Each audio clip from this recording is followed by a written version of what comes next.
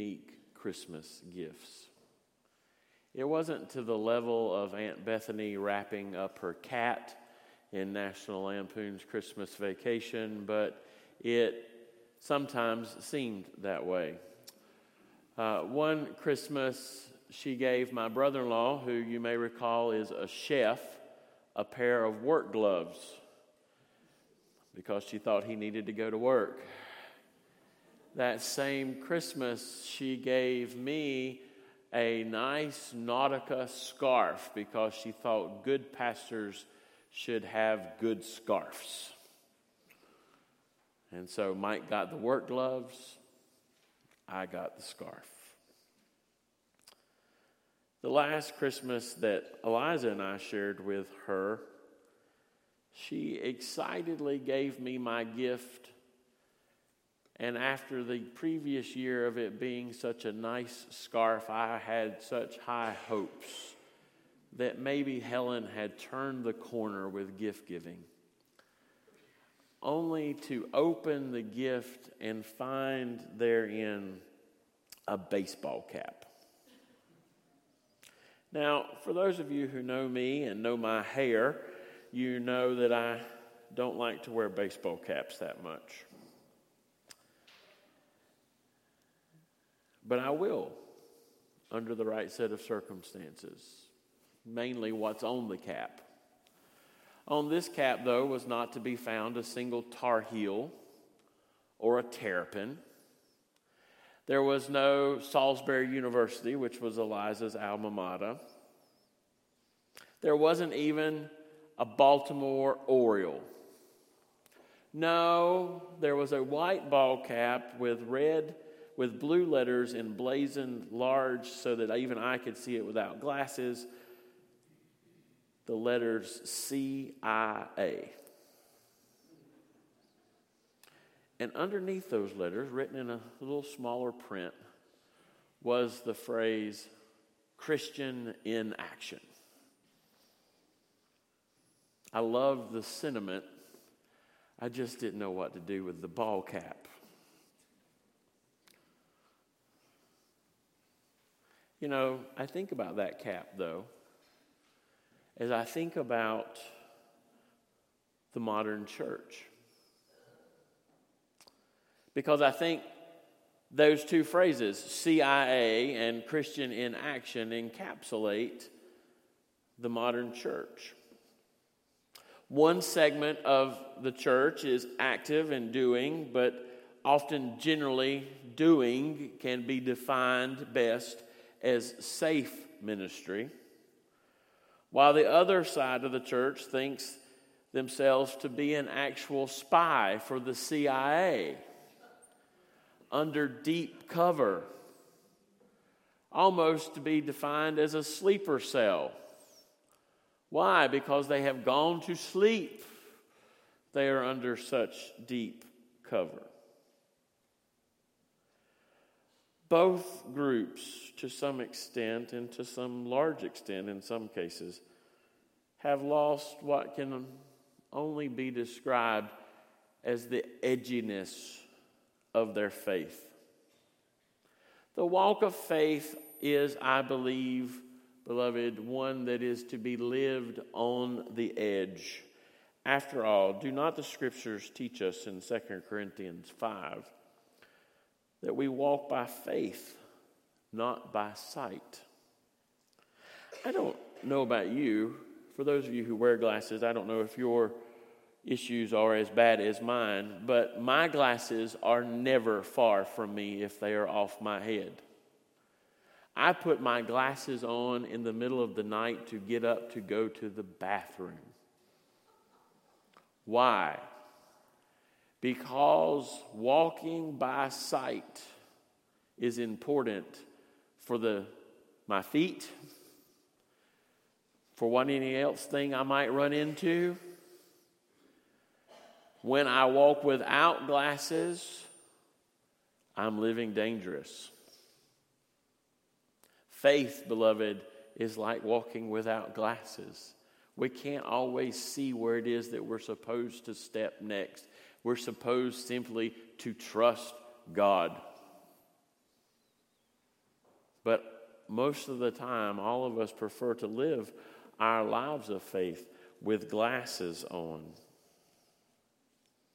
and so fail to live a life of edginess.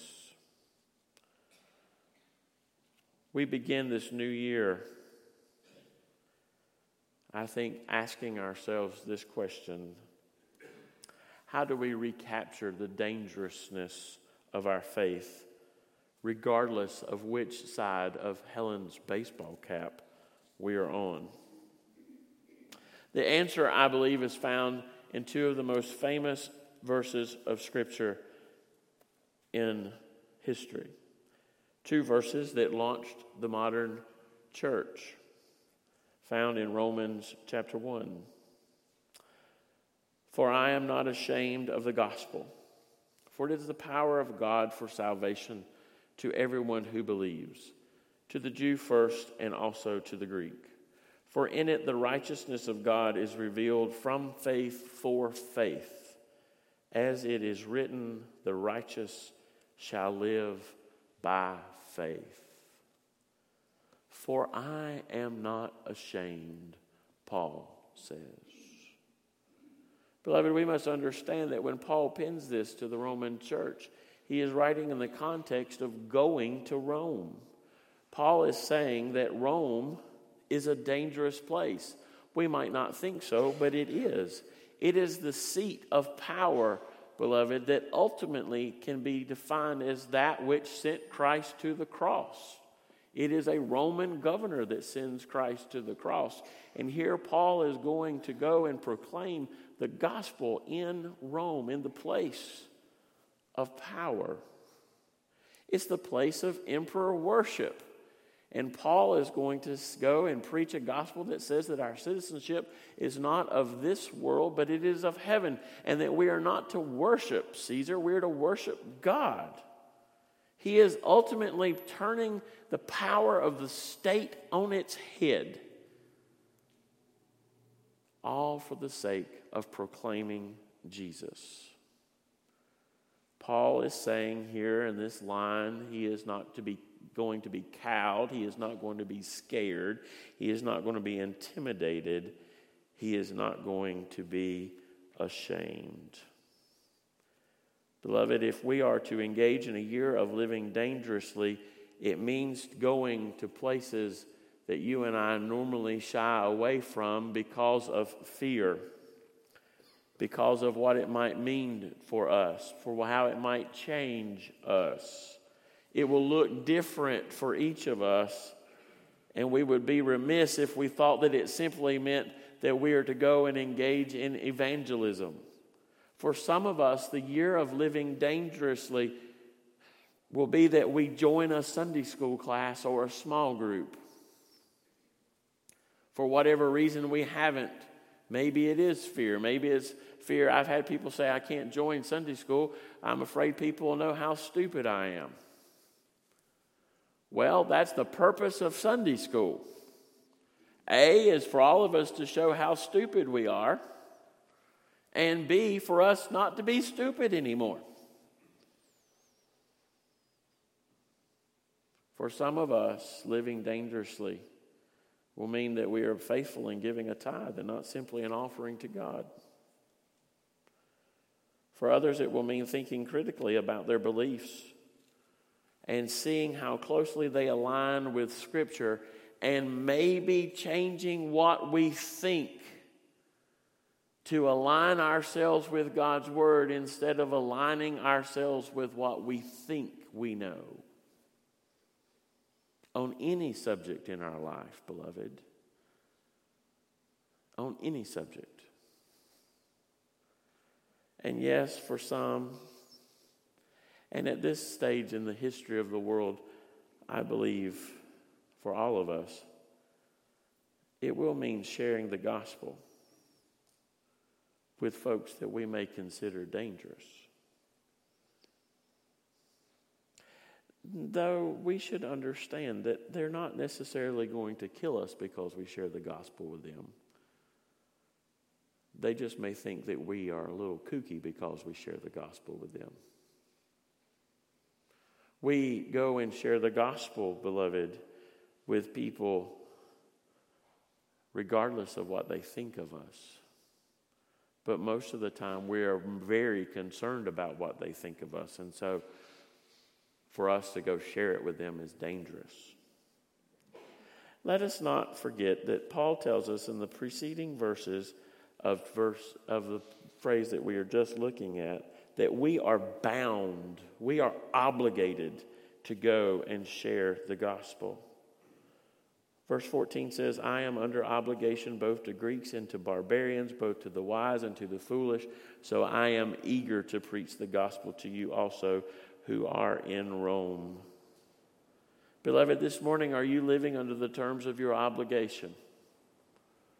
Are you living under the terms of your obligation, and are you doing so, as Paul says here, eagerly?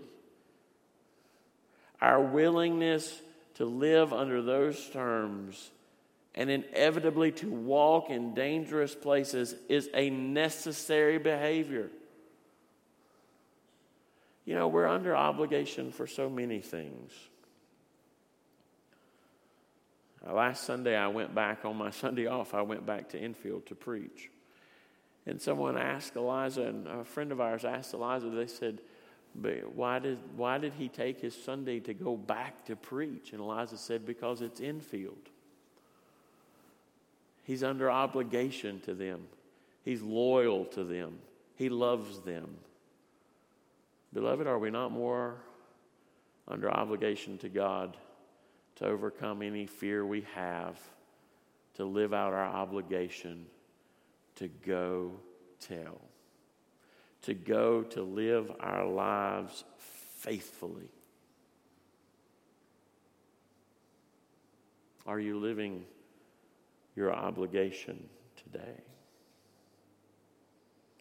We have to, though, because the Scripture tells us in the remainder of verse number 16, for it is the power of God for salvation to everyone who believes, to the Jew first and also to the Greek. The gospel is the only means to experiencing the salvation of God. Our society does not understand that word salvation. It doesn't have a great conception of sin. So let me put it to you in a different set of terms. Jesus Christ is the only means that our society, for any individual in our society, will ever have to find true freedom, will find true hope, will find true rest. Again, I'm reminded of what Augustine said, our hearts are restless until they rest in you, O God. Beloved, we have the only answer that the world is looking for. The problem is they don't know that they're looking for it.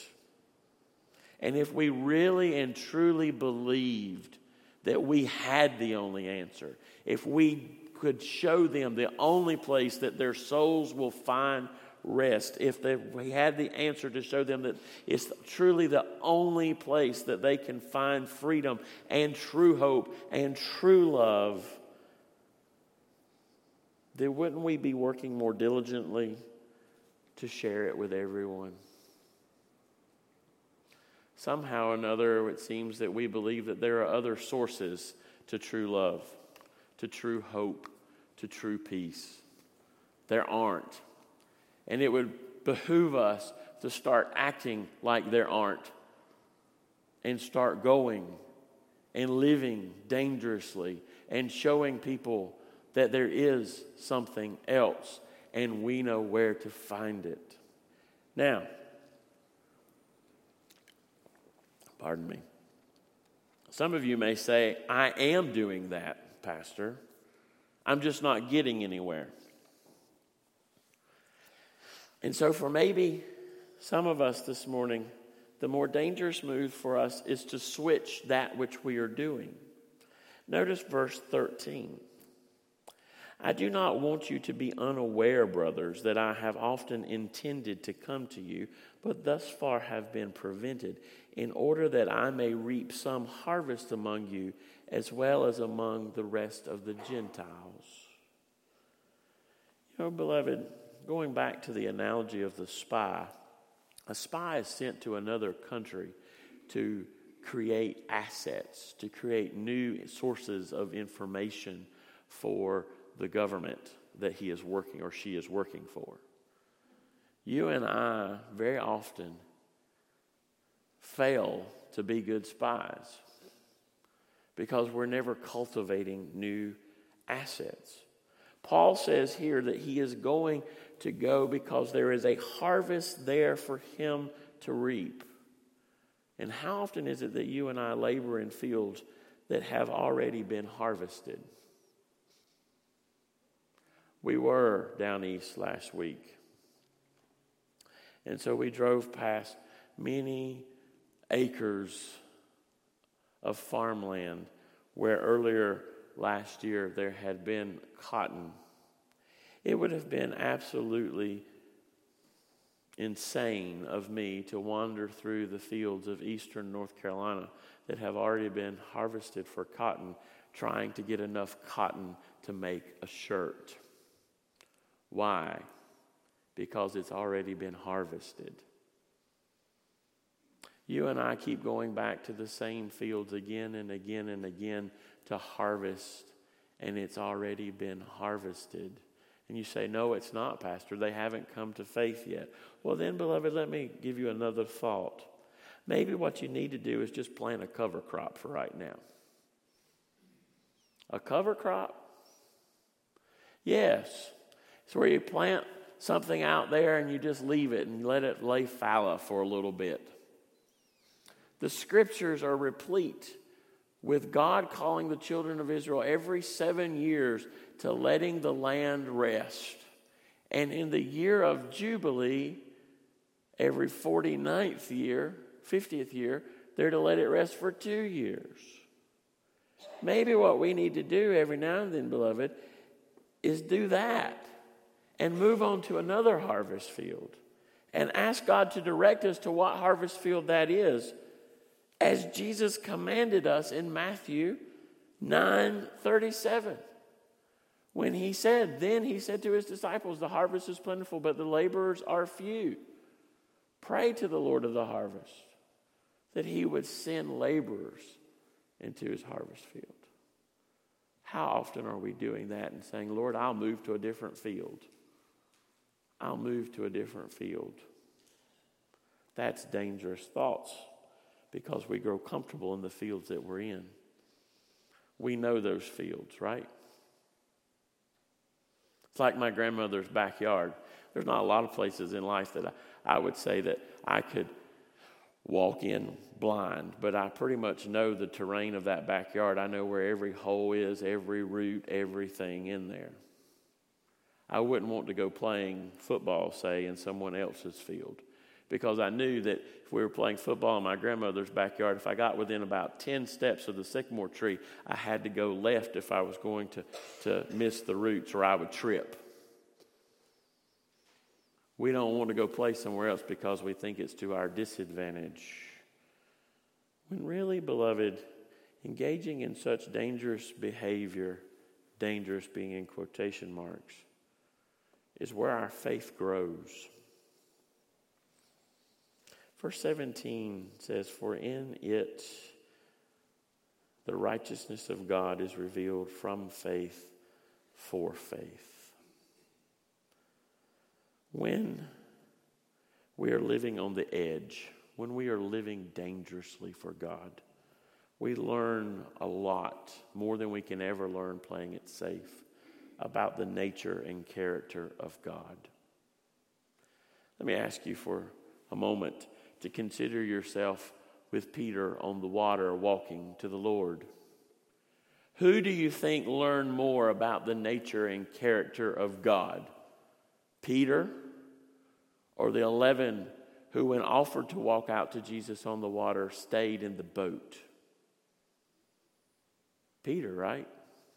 No one else had walked on the water before, but Peter had the faith to go and walk out on the water. Peter learned more about God then than the other 11 that are remaining in the boat. Beloved, you and I should always be striving to grow in our faith by living on the edge. I confess to you, if there is one thing that bothers me more than anything else in life, in modern church life, it is simply that Christians are content. Content. You say, and Pastor Paul said in Philippians that he knew the secret to being content in all things. I'm not going there. That means resting in God. He knows the secret to finding rest in God. That's not where I'm going. I am saying that Christians are so content, though, that our contentment has led us into what can best be described as shallow mediocrity. We have already sang this morning this truth. Jesus loves me. We sang it knowing, as we hear on the 12th day of Christmas, that God loved us so much that he sent his only Son to die for us.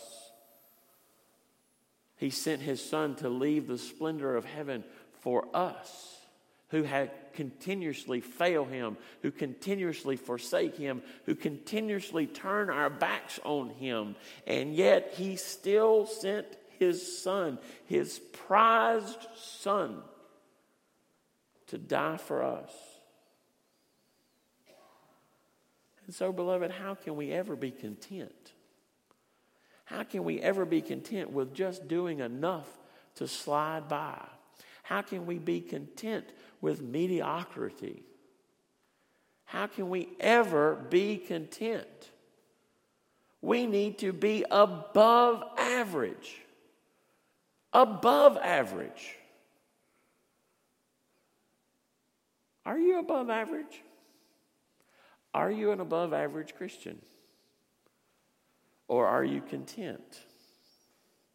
Our times, the times in which we live, call for above average Christians filled with a holy passion for God. Believers who are no longer content with the status quo.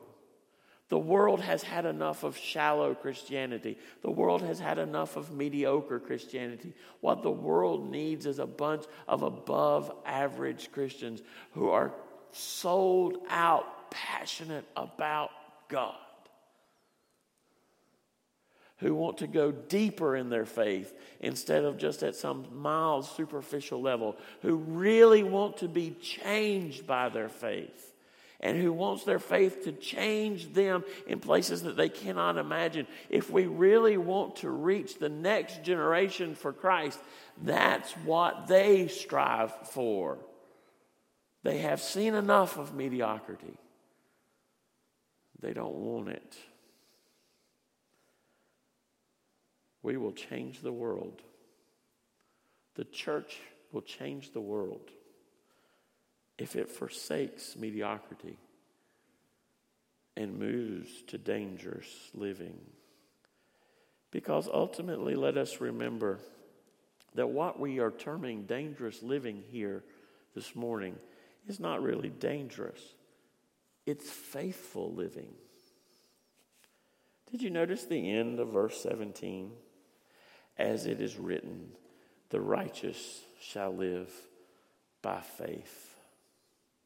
If you were to read this in the original context of Habakkuk, which Paul is quoting here, you would find that the Lord has commanded Habakkuk to write it on tablets so that people could see it. Literally, the scripture says, as you run. So as you are running through life, you can see the righteous shall live by faith. Beloved, when you live by faith, it will cause you to leave behind everything to follow God.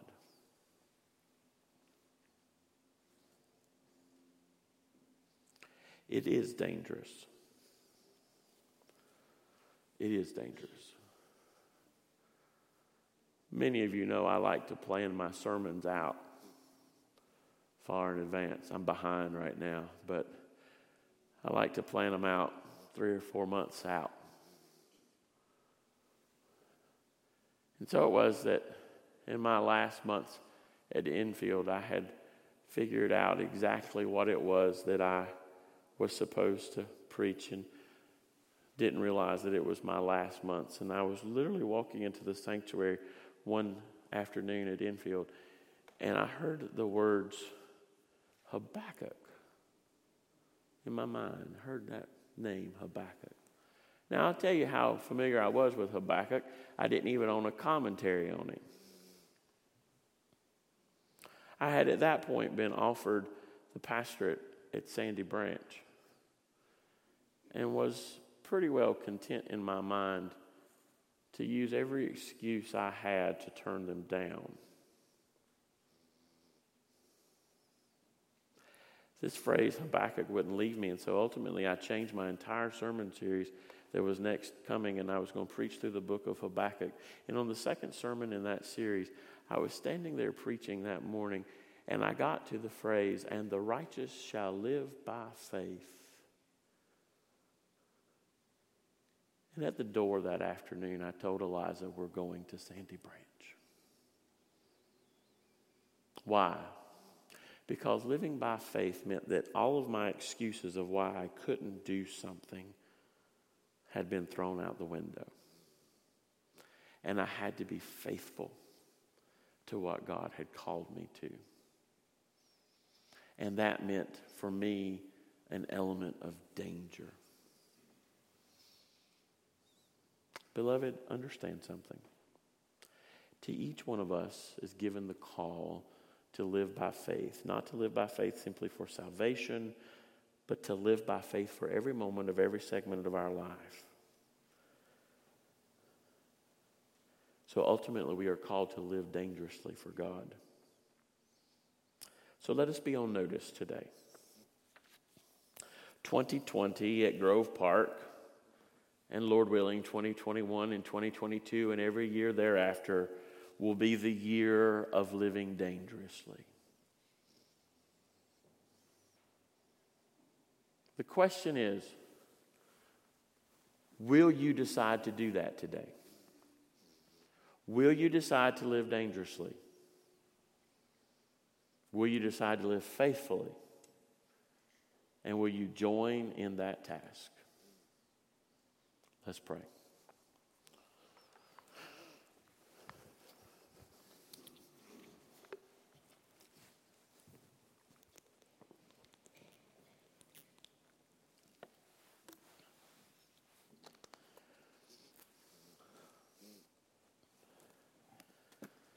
Father, put before us a mirror of our souls. And show us where it is that we are living contentedly. Show us where it is that we are living mediocre lives of faith. Show us, Lord, where it is that we are not living dangerously and faithfully. And through the power of your Spirit, push us to the edge, that we walk by faith and not by sight, that we may run the race that you have set before us, seeing ever before us the righteous shall live by their faith. For we ask this in Jesus' name. Amen.